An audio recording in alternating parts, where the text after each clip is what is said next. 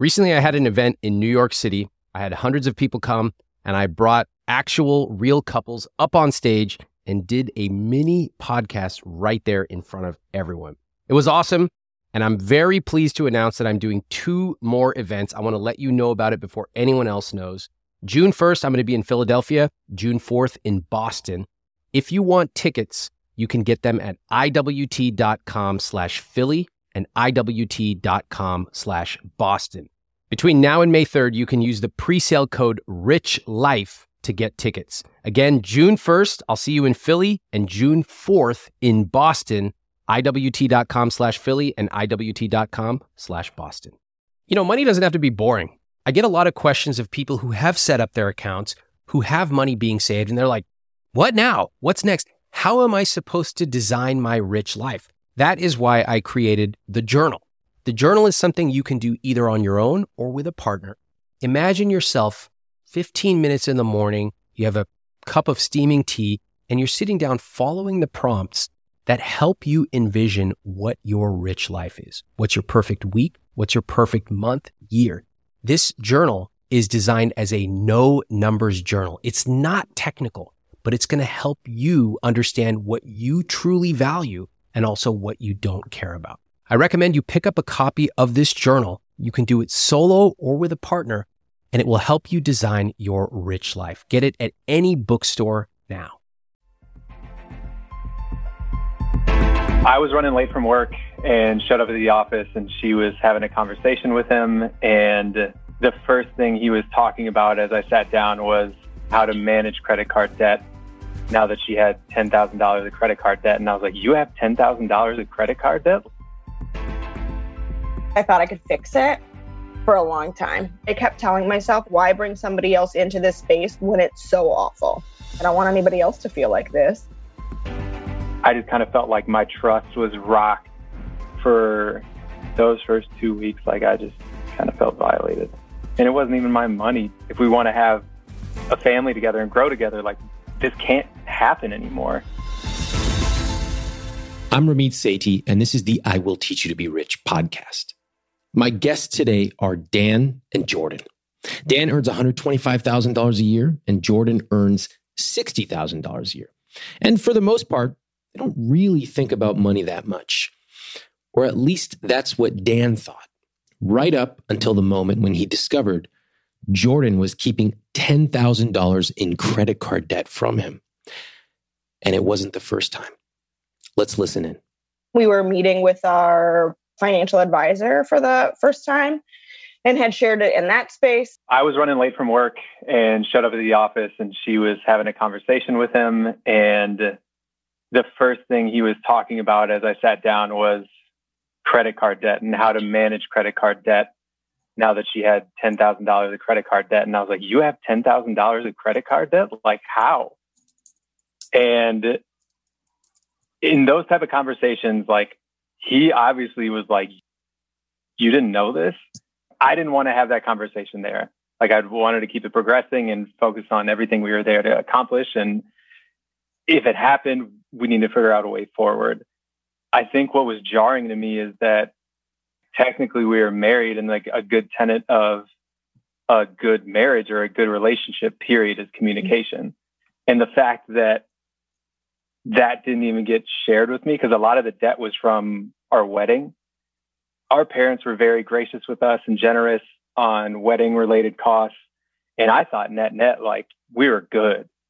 I had even invested a little bit in advance of the wedding and made some off the stock market and threw it towards the wedding. Like I thought we had nothing. So that was really surprising to me because I never wanted to go in debt for a wedding. Like I just thought that was outrageous. So hearing that not only caught me off guard, but it was kind of like, well, why wouldn't you just share this with me? Yeah, it's so horrifying. Honestly, I kept it a secret because I thought I could fix it for a long time. I had an idea in my head that I'd be able to do it on my own. I also had this, I think, fear about what the reaction would be. And I think after so long, it just was a part of me. And I knew how much it impacted me emotionally that I was worried about what and how it would impact Dan. In long run, like it's going to suck either way. And it sucked either way. But I had this idea in my head. I had one of those invisible money scripts in my head that I'd fix it. And I went through it for a long time of like, I can fix it. I'll get it down. It's not a big deal. That, I think, is that in a nutshell, is that I really thought that I could do it myself and that I didn't need help from anybody else. The best predictor of your future behavior is your past behavior. So I suspected this wasn't a one-time thing. And usually when you see people behaving in a peculiar way with money, it's not the first time. And by the way, this is true in many different parts of life. There's a great book called The Gift of Fear by Gavin de Becker. And he talks about how when violent crimes happen, inevitably, the local news will go out there, interview the neighbors, and they'll always say the same thing. He was such a nice guy. And then more times than you can believe, they'll do a little bit of investigation, a little bit of digging, and you'll find out there was a history of unusual or destructive or even criminal behavior. By the time you notice something is really off, it's almost never the first time. Now, I highly recommend that book. It's called The Gift of Fear. And you can actually search for Ramit book recommendations to find out more of my favorite books. Let's see if my suspicions here are correct. The second go around was when we were applying for our mortgage or applying for approval for our mortgage, our lending application. And so both times they came out with in other places. So not like me, like finally like coming to my knees or, like coming to the ground to be like, hey, this is happening. This is hard. They came out in I don't know if public ways is the right way to say it, but in spaces involving other people where that information was then like disclosed or brought up from those spaces. Do you think that makes it different that it involved other people? Yeah, absolutely. The impact of it felt maybe more weighted because I didn't come to him initially, right? Like I didn't come to say, hey, I'm having a really fucking hard time. I'm in debt. I've accrued this debt. Like I need help. So we put Jordan on a good track record of like, okay, let's move this debt over to a 0% interest credit card for a year. Let's figure out how you can chip away at it and eventually like get this down to zero. She was making great progress on it. Like, I think, what was it, Jordan? For like 2 years, you got it down from like $10,000 to $6,000. Yep. So like she did a great job. I think was really frustrating looking forward to when we were submitting letting applications is that it came again. And like, I knew there wasn't any like big purchases happening or anything along those lines. And I just kind of felt like my trust was rocked in the form of really like not disclosing that since we had already been through it before. And the fact of like putting thousands of dollars again back into the credit card, which is the worst debt that you can have, and not sharing about it when we're putting massive documents out there to get approved for lending, like that's an issue for me, especially since I was the one putting up all of the money for a home. So like, I can forgive you on the first time. I can forgive you on the second time, but like, I can't, like, as a family, if we want to have a family together and grow together, like this can't happen anymore. And like we're not rich people right now. I mean, like in terms of how you define it, like, yes, we're doing pretty well for our age, but at the end of the day, like we can't really afford that going forward, especially like when you think of, so her parents were going to give us some money for a down payment or something. That money in conversation after this, we put towards a credit card to get rid of all of that rather than putting it in towards a home that would probably appreciate maybe like 4% a year or something along those lines. Like it just didn't make sense. So take that out of the equation. Now it's like 100% me putting anything into this down payment plus anything that needs to go into the home. So it's heavy. Yeah. But like we talk a lot about it and I think we've worked through it pretty well. But for those first 2 weeks, like I just kind of felt violated. And it wasn't even my money. Notice the language that Dan is using here. He said, my trust was rocked. This can't happen again. And I felt violated. This is a huge issue in their relationship. Now, if you were in my role, what would you do right now? Where would you take the conversation? My instinct is telling me something here. It's telling me to dig deeper. And it's telling me that they don't fully understand the implications of what's going on right here. I've talked to lots of people and they'll say, oh yeah, this is a big deal. This is a 9 out of 10. And the other partner will agree. But when I probe to see if they really understand what's at stake, that sometimes they are weeks away from potentially ending the relationship, the other partner is totally stunned. Most people don't truly appreciate the consequences of their actions on their partner. The first time I was just more like surprised than anything. And I saw it as more of like a teachable moment. The second time it was just like, we're married, like we have great communication with one another and we share everything with each other. So like, why couldn't you share this with me? The emotionality of it for me and the matter-of-factness of it for him is so striking for us all the time. And not for us, I guess, for me, for sure. Everything I do is with an emotion. I don't have an off switch. I am constantly assessing other people's emotions, my emotions. I'm worried about other people's emotions. I was so sick about what would happen or what Dan's reaction would be. I knew it would be awful. I knew how disappointed he would be. I'm not buying it. Remember what I say. People with money problems love to talk about their money problems. But it's not enough to talk about your problems. It's not even enough to admit you have a problem, like Jordan just did when she admitted she knew it would be awful. This is where people commonly make a mistake. They'll say things like, I get it. I totally screwed up by showing up late again. Or, I know, I need to stop overspending on the credit card. Guys, admitting a problem is a good first step, but it's just the first step. Especially when a partner is involved, they need to see change, not just hear words. I want to probe how Jordan is feeling about this. I think she's using a lot of words, but I still don't really understand how this is affecting her.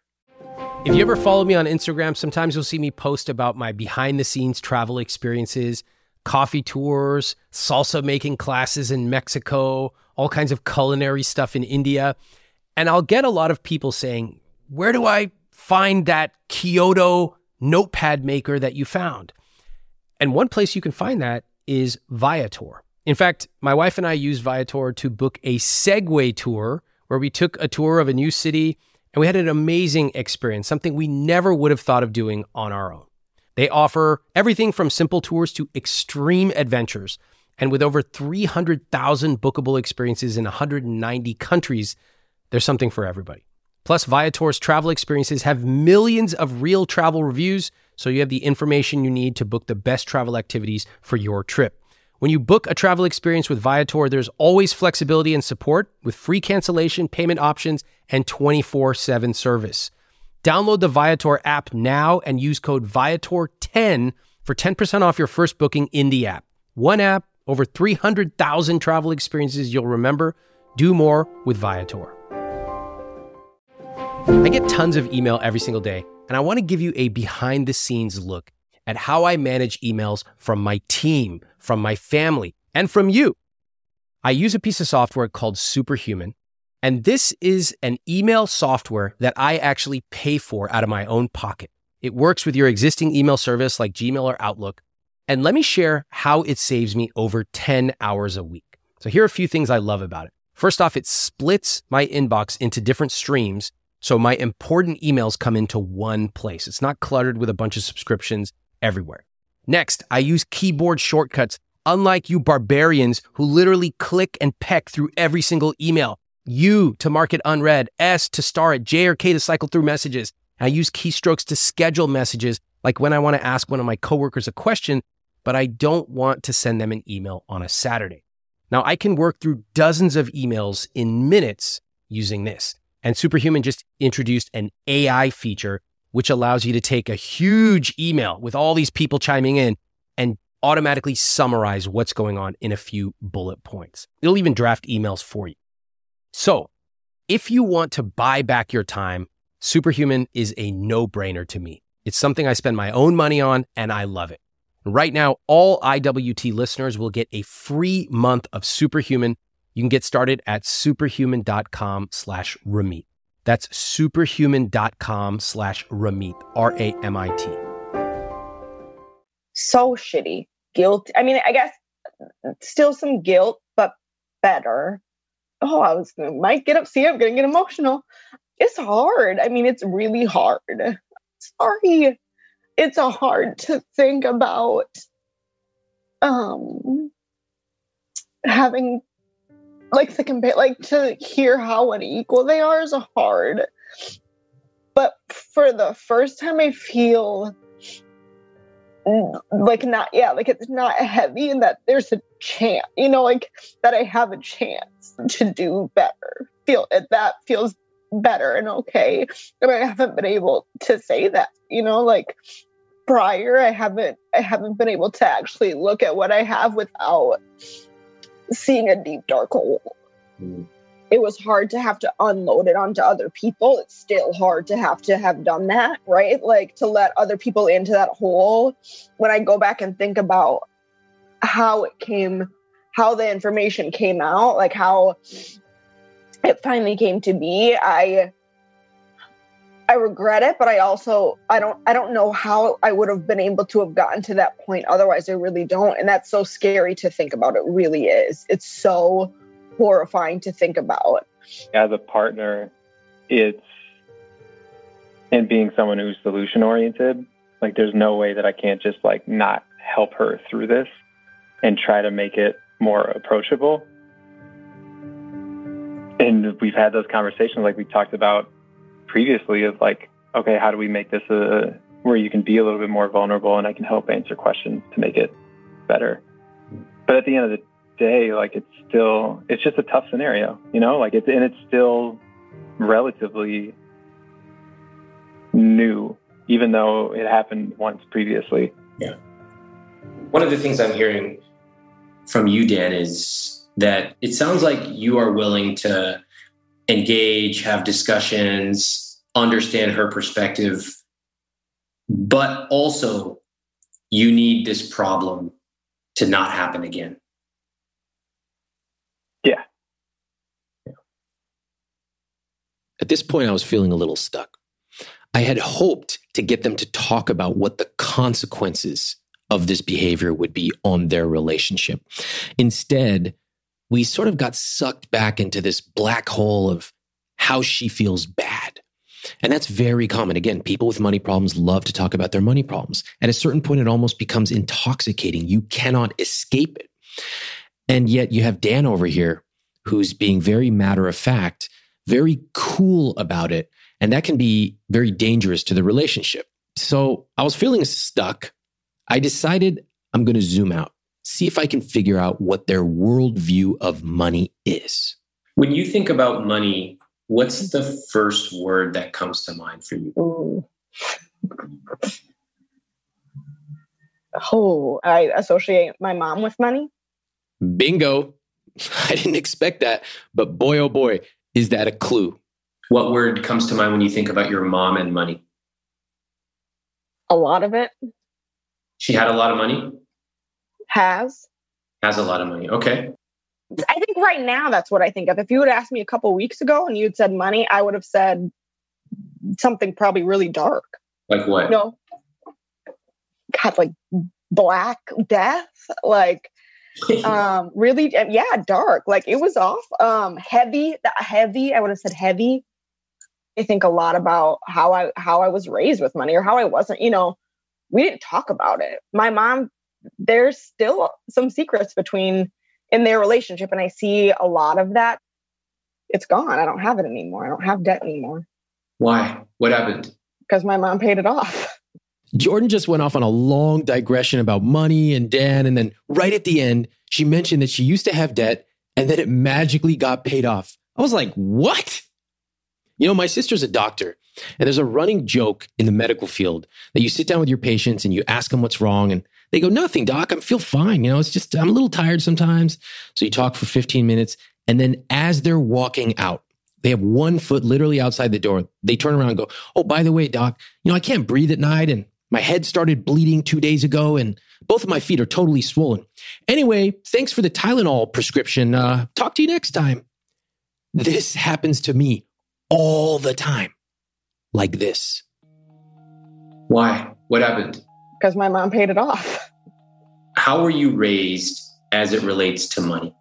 I always had it. Mm-hmm. Mm-hmm. Always had it. I could always ask for it. It was always there. Mm-hmm. And who brought in the money in your family? My mom. Your mom. And what about your dad? Did he work? He had a lot of seasonal jobs. He had a full-time job at one point and then got pretty sick and so was unable to do that. And so there were a string of sort of incidents that led to him being unemployed for a long time and then trying to find work and not being able to find work. So money is it's a sensitive topic in my family, but it's also a very open topic as well. What do you mean? We talk about it, but it's touchy. How my parents spend it, who spends it. Well, yeah. I think you need to go a level deeper on it too, because like her parents were raised very differently. Like her mom's family was like grew up in corporate America. Like her grandfather was like a staple of the community. Her dad's side of the family was dirt poor. Mm-hmm. So like when you put those two together, that's very much how their relationship is today. So like her mom is the breadwinner. Her dad is basically retired early and kind of just takes care of the community around him. And he's kept that I grew up poor mindset, so I can't spend this money.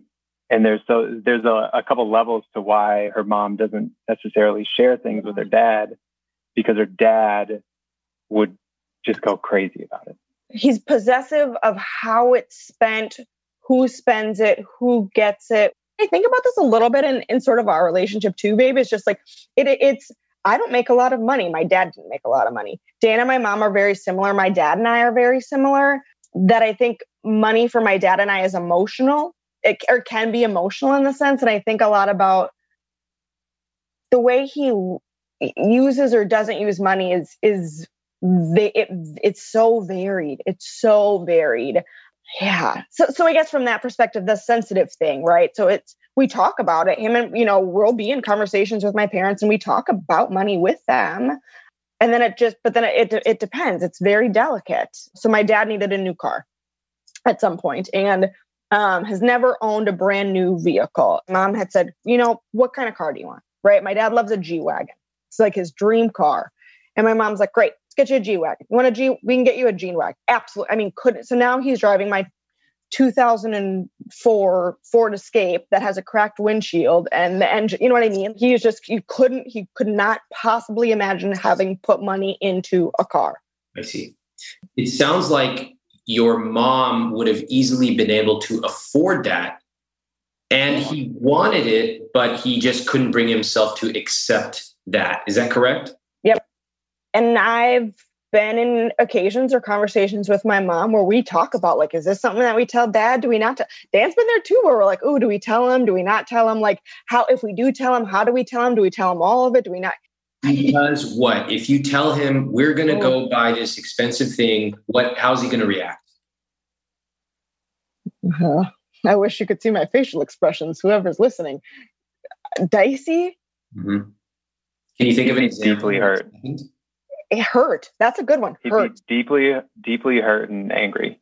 Why? He's a very emotional guy. Because he wasn't consulted. Yeah. And he didn't have a say in it. He's not involved. Even though he's not the breadwinner. Yeah. It's irrelevant. Yeah. Mm-hmm. Mm-hmm. So you walk on eggshells when it comes to financial things. You find it difficult to bring certain things up. You actually strategize about what to bring up and what not to bring up. Mm-hmm. And I'm going to venture to guess that you have probably forgotten on a couple of occasions and something slipped out and he got angry, mad. Can you think of an example like that? Okay, this is it. This is the clue. Remember a few minutes ago when I asked you, what would you do if you were me? Now, as you're hearing what Jordan is saying about how she was raised, would you change your answer? What we're hearing right now is the crux of what's driving Jordan's behavior. Her overspending, and more importantly, her hiding of money. Can you hear it? Jordan, do you think there are any cultural issues and or gender issues with... Oh, yeah. Oh, gender for sure. Talk to me about those. My dad is a macho. I mean, I think there's a lot that goes into him not making the money in our family as a male. I think that there's a lot of sensitivity to the fact that he doesn't provide for our family in some sense, right? He provide, and I think what's so fascinating is that, so I'm a psychologist. I mean, mental health is my game. Like, I self-analyze the hell out of everybody. And I think so often about my dad provides in so many other ways. He really does. He is the backbone of our family for so many reasons that aren't bringing in money or having a job. But I think it cuts him in pieces. He worries very much so that my mom will leave him, like that there's this other mysterious person out there that my mom could be with, right? Like, why is my mom with him? Why is your mom with me, right? Like, I don't bring anything to the table. Why are we still together, kind of a thing. He can go on. He'll say that in spaces. Yeah. Yep. Pretty openly, I think.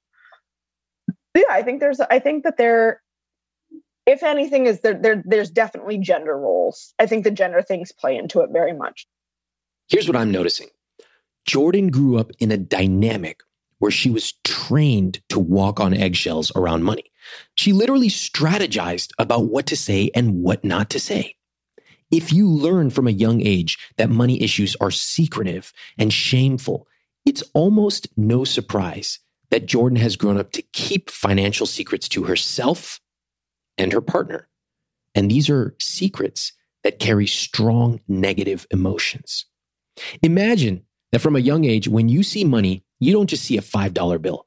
You have an entire extra layer that rings in your head. Should I talk about this? Will dad get mad? I should probably just be quiet about this and not mention it to anybody. It's constant. It's ever present.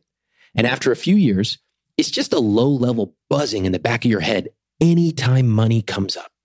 You may think you're good, but deep down, this is like a tiny needle that's pressing on your skin every day for 25 years. You've just learned to live with it. I have a friend of mine who's always cold.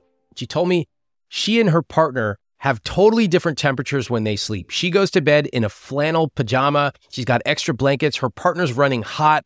So now she recently started testing the pod cover from 8 Sleep, one of our sponsors. Before she goes to sleep, she gets on the app, cranks up the heat, and when she gets into bed at night, it's already warm and waiting for her. The pod cover by 8 Sleep fits on your bed like a fitted sheet, and it collects information. It has sensors. The pod then uses that information to understand what you need to get better sleep. You can set it to heat up or cool down before you get into bed. It also adjusts while you sleep. And you can set it to change temperatures to gently wake you up in the morning. Best part, there are 2 zones. So if you run hot and your partner runs cold, you can each set your side of the bed to exactly how you want it. Improve the way you sleep by using my link at 8sleep.com/Ramit for $200 off plus free shipping on their high-tech Pod 3 cover. That's 8sleep.com/Ramit, EIGHT, sleep.com/Ramit, RAMIT, for a better, smarter sleep. A few years ago, I was at a tea tasting in New York with one of my buddies. I thought it was going to be a normal tea tasting.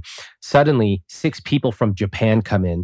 They pour basically 3 thimblefuls of tea, and we tasted. I've never tasted anything like that. And they tell us if we were to buy that, just the 3 thimblefuls, it would be $75. Now, drop for drop, that's the most expensive thing I've ever had to drink. Not all of us have the time or the money to buy that specific tea from that specific mountainside in Japan. But what if you could capture that feeling of the care and the love, even the way that they served it to us? What if you could bring that to your home every morning? Well, I want to introduce you to one of our newest sponsors, Pique Tea. What makes Pique Tea special is that the tea is cold extracted using only wild harvested leaves from 250-year-old tea leaves. That makes the tea rich in minerals and other beneficial compounds. Now, the greatest part is that Pique Tea is zero prep. There's no tea bag that you have to steep for the perfect amount of time. Pique dissolves in cold or hot water in seconds. It's already pre-measured, it's perfectly brewed, and it's perfect to take if you travel. My team's been trying Pique Tea, and they especially love the Pu'er green teas. For a limited time, get up to 15% off and a free quiver with 12 tea samples with my link, peaklife.com/Ramit. That's PIQUELIFE.com/Ramit, RAMIT.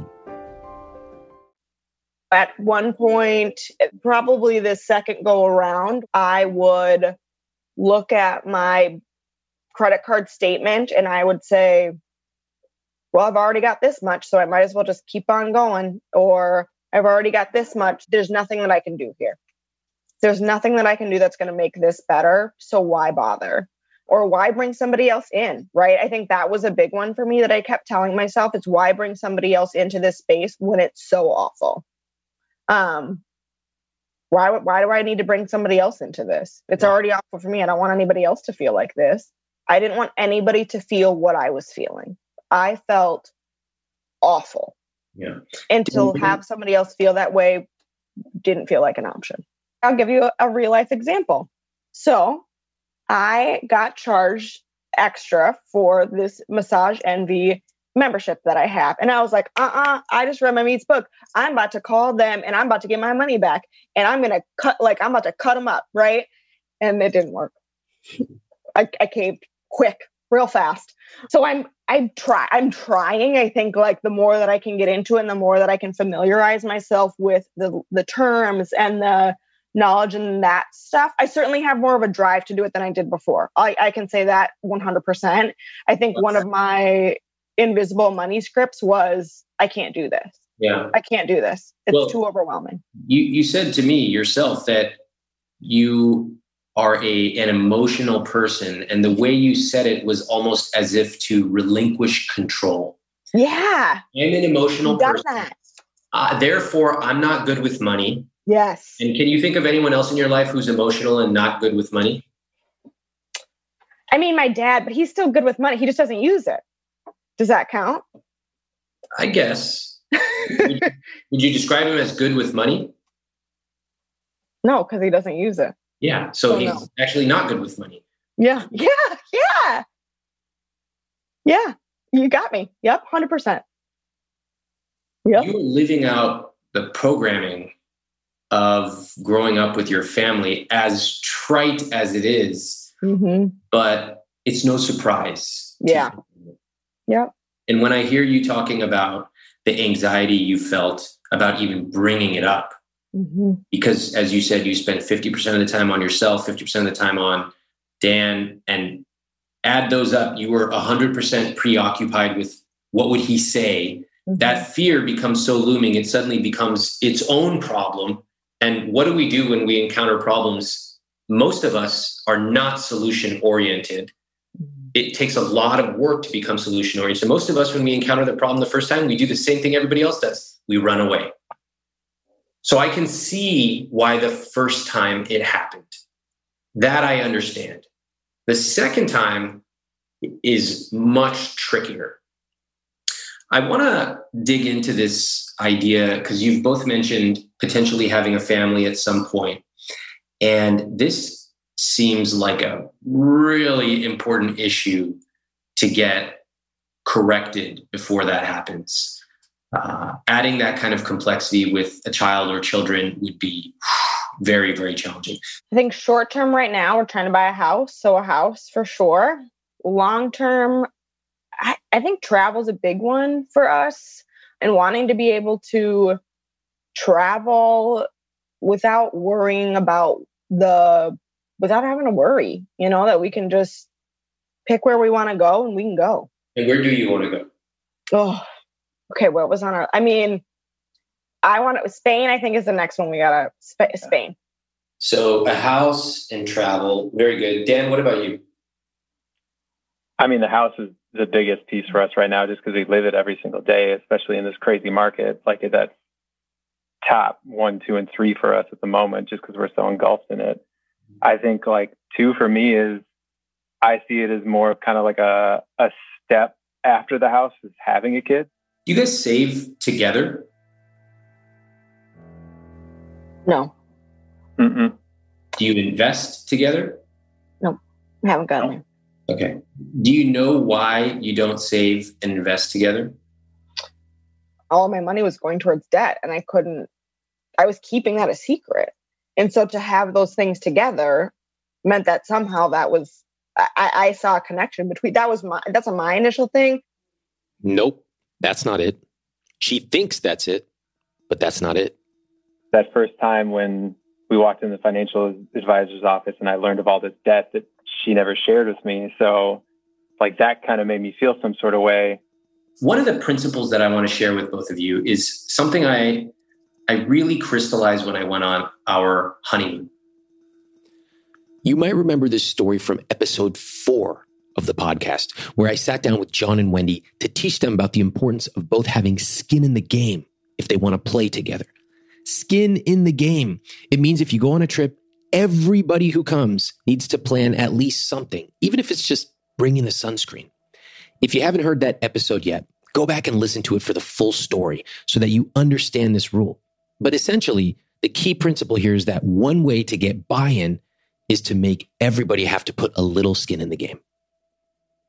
If you're bringing someone along with you in whatever part of life, they need to put some skin in the game. Now, I think that there's an opportunity for both of you to do the same thing here. One of the reasons that you both are not saving and investing beyond the secret debt and beyond all these things is that neither of you have anything you're actually saving for. Everything you're saving for is really boring. Did you hear it? Do you guys remember what you told me? Yeah. I'm pretty excited about this house for me. The house is cool. Okay, I'm sure it's a beautiful house. I'm sure it's great. What about the future kid? What about it? That Spain was nice. What about the kid? You didn't tell me anything about what you want to spend the money on. He did indicate that it was going to be a male, which I don't appreciate. No, I didn't. That's neither. Yes, you did. You said he, and we can roll the tapes back, but that's neither here nor there. Well, okay, we can talk about the gender stuff later, but I have to tell you, Dan, I'm not excited by saving for a kid. What are you going to spend the money on for your son or daughter? All right, you got me. Some J's. Hold on. I'm not trying to get anybody. I'm trying to get your dreams out on paper so that you both have a reason to save together. And when you do this, Dan and Jordan, you're not going to have to push each other, which is, I found, is a really losing battle, especially when you're at divergent levels of expertise and interest, but rather you're going to be pulled towards the things that create your rich life. So I want to do a different exercise this time because I was bored by what you told me. Oh, I want to travel. So does everybody. I want to breathe oxygen. You got anything else for me? Let's dream a little bigger. So instead of a couple things that you're interested in, I want to ask you both to take 30 seconds and I want you to think about your bucket list items. The amazing things you want to do or accomplish. And it could be individual. It could be joint together. So take 30 seconds. I want to have multiple properties in different cities for us to be able to travel to. So like I would love to retire well before 65 and have a couple different properties that we could either Airbnb on the side and then enjoy with friends and family if we wanted to go visit the city. For example, like I would love to have a house in Savannah. I would love to have a place in New Orleans, another spot in Minneapolis, etc. Fantastic. Way more compelling. I love this. So you have this concept, you have multiple properties and they're big enough that you could go with friends. You could let them stay while you're not there. You could Airbnb it out for a little extra cash. And what age do you want to retire at? Man, I'd love to retire at like 55. Great. Okay, this is a vision. 55, you're driving around to let's go to New Orleans today. You know what? Minneapolis tomorrow. That's a rich life. Okay, hold on to that. I love that. Jordan, what about you? I have 2. One's together, one's individual. Together goal, I hope you're not going to think this is boring, man. I want to take Dan to Italy. I want to do a full-on, like, top to bottom train trip of Italy. Like, start at the top, start in Milan, Cinque Terre, come down to Florence, Siena, do the whole Chianti region. The South's a little scary sometimes, but I want to take like I just want to go top to bottom Italy together. And actually, I'd like to bring my family too. I like traveling with our family. I think it'd be a great time. I'd like to bring my family along, our families along, and do an entire top to bottom Italy. Full court appetizers. I want the cheese board and plate. I want the bottle of wine. I want all that. I want that. I love it. I am inspired and my mouth is watering. Okay, hold on. I got to ask a few questions because this is the kind of trip that I'm living for. How long is this trip in your mind? A month. A month. Okay, so that means both of you take a month off of work, whatever work is, to do it. Yep. Great. It definitely can't be less than a month. Oh, at least a month. Beautiful. Yeah. And you seem to know all the cities that you want to go to. You know that you want appetizers. You know the kind of food and drinks you want. Is there anything else in the back of your head I'm going to do this? In Italy? Yeah. It's got to be in the summer. Great. Summertime. I would like even like what are those like boats that you get to take, the gondola? I definitely want a gondola involved there. Oh, the Amalfi Coast. That's the other one. You got to hit the Amalfi Coast and do, I think you wrap at the Amalfi Coast on the beach where you're relaxing, right? Or like you spent all that time, hustle bustle, all the cities up top, mid-regions, Chianti. So you catch your breath there and then you hit the Amalfi Coast at the end to like top it off, cherry on top. Who's coming with you? How many people? I think, two of us. I'd be intrigued to like bring people in and out, like we say, hey, we're going for the month, right? We're going for 1 month. This is where we're going to be. Hop in, hop out. It's like one of those hop on, hop off bus tours. I love it. Dan, what do you think about this trip? This sounds fantastic. Did you know about this idea that Jordan has had? She's always wanted to take me back to Italy because that's where she studied abroad for 6 months. Amazing. So like it holds a very special place in her heart. And my extensive traveling to Europe was like the UK for a week. So I've always wanted to go. Okay. You guys, this is exciting. This is visionary. This is the kind of stuff that gets you both a reason to talk about money regularly, to learn about the mechanics of money, and to start investing early and consistently. It's great because one of the things I wanted to emphasize on our call today is that nothing wrong with having emotions about money. And I've had to learn this. I grew up very utilitarian, practical. Like I said, I want to get to the model. The model does not have any emotional turmoil. It's just math. It's so simple. Yeah. But what I've learned is money is emotional. It's psychological. It's rooted in our childhood. Nothing wrong with that. But you also have to apply a level of mastery to the mechanics of it. It's just like driving, right? It can be scary, but you need to learn how to drive. Great. How do you feel about learning about personal finance? Better. I feel capable and competent to take in information and ask questions about the things that I don't understand. Yes. Beautiful. You trust yourself. Yeah, this is a new language you're learning. Of course, it's going to be hard. You make mistakes. You're going to trust yourself. And you have Dan, who's really experienced, totally aligned with you. So if you have questions, you can ask him and bounce it right. Another thing is you are emotional about money. And so am I. And so is Dan. That can be a strength when you balance it with this new knowledge that you're going to get from reading the book and practice. Yeah, I love the metaphor of like it's a new language, like learning a new language. It feels like that. That resonates a lot. Awesome.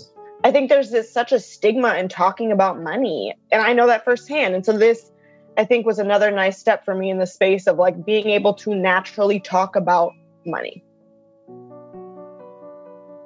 This was an interesting conversation. There is still a lot for Jordan to unpack about how she was raised around money. There's also a lot for both Dan and Jordan to construct in their new joint way of looking at money. But one of the things you heard me do just in the last few minutes is to really shift them away from talking about their problems, which exist and are real and definitely need to be addressed, and to start talking about what they want to do with their money. In other words, it's typically a very bad strategy to sit there and only talk about problems. It's also a horrible strategy to tell people, you got to stop that. That berating people does not work. I found it's way more compelling to help people construct their own vision of a rich life and then teach them the foundations. Like, learn how a Roth IRA works. Learn your debt payoff date. And when you combine those two things, this beautiful rich life vision, plus the basic foundations and mechanics of money, you're on your way towards a rich life.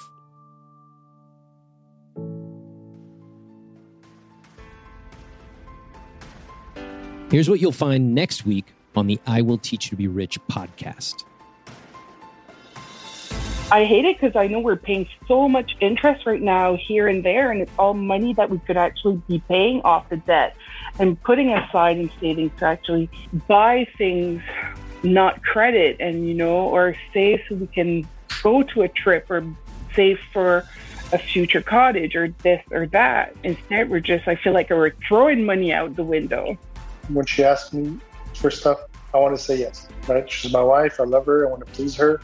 If you ask me where I want to be in a year, hopefully I'll be here, but might not, right?